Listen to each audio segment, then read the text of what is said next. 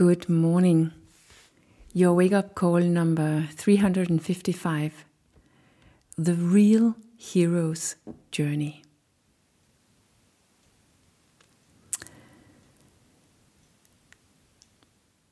Being connected with your own inner strength and be able to act accordingly. In other words, do as you really want to do. We see that as courageous, which actually is a little bit strange. It is seen as courageous to live inside out, authentic, in integrity, or just as you would really like to live your life. You should think that that is the most natural thing in the world. But it's not. Because it's typically something we have moved far away from and which we long back to at some point. Just to be ourselves, fully, completely, honestly, in all our greatness and in all our smallness. And to me, there's no doubt that that's the real hero's journey. That's what requires the most courage for me, to turn around and face myself, create space for myself and dissolve and heal all of that inside of me, which is blocking me from living the life I would like to live.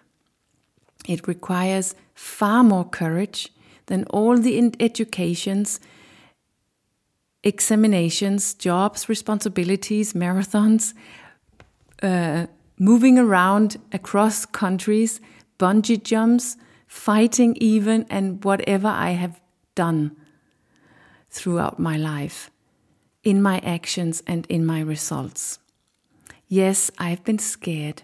Yes, I had to pull myself together, use willpower and control. Yes, I wanted to run away screaming or crying.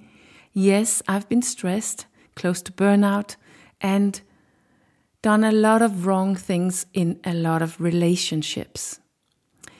With trying to soothe it all away, with trying to reject everything, with procrastination.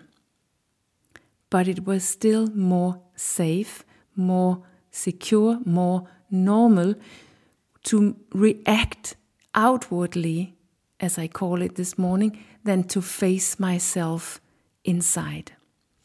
Otherwise, we would have done that a long time ago, faced ourselves, and then we wouldn't be dependent or unhappy, but free to do what we really want, to be who we really are, and live the life that we really want to live. I don't know if it's courageous to react outwardly, as I call it, this morning. Whether it's taking a new education or a job, or leave your husband or wife, or adopt a child, or climb a mountain. If it fits your conditioning. If it's all in reality an automatic way to get something or secure something outside of you so that you feel better inside. Perhaps that is a kind of cowardness, insecurity, of fear and avoidance of your own inner reality. And that's why we recognize those who radically change their lives and start leading a life inside out. Those people who become honest and live in full integrity with their own values, their own inner truth, and dare to unfold that all the way out to their actions. That looks courageous for all of us doing the things that we usually do. It's courageous to be who you really are, because we know, all of us, how scared we are to live in full integrity and as we really want to live. We know all of us, deep down, if we want to, that requires that we turn around, go inward, and face ourselves inside. And that's where the real hero's journey takes place.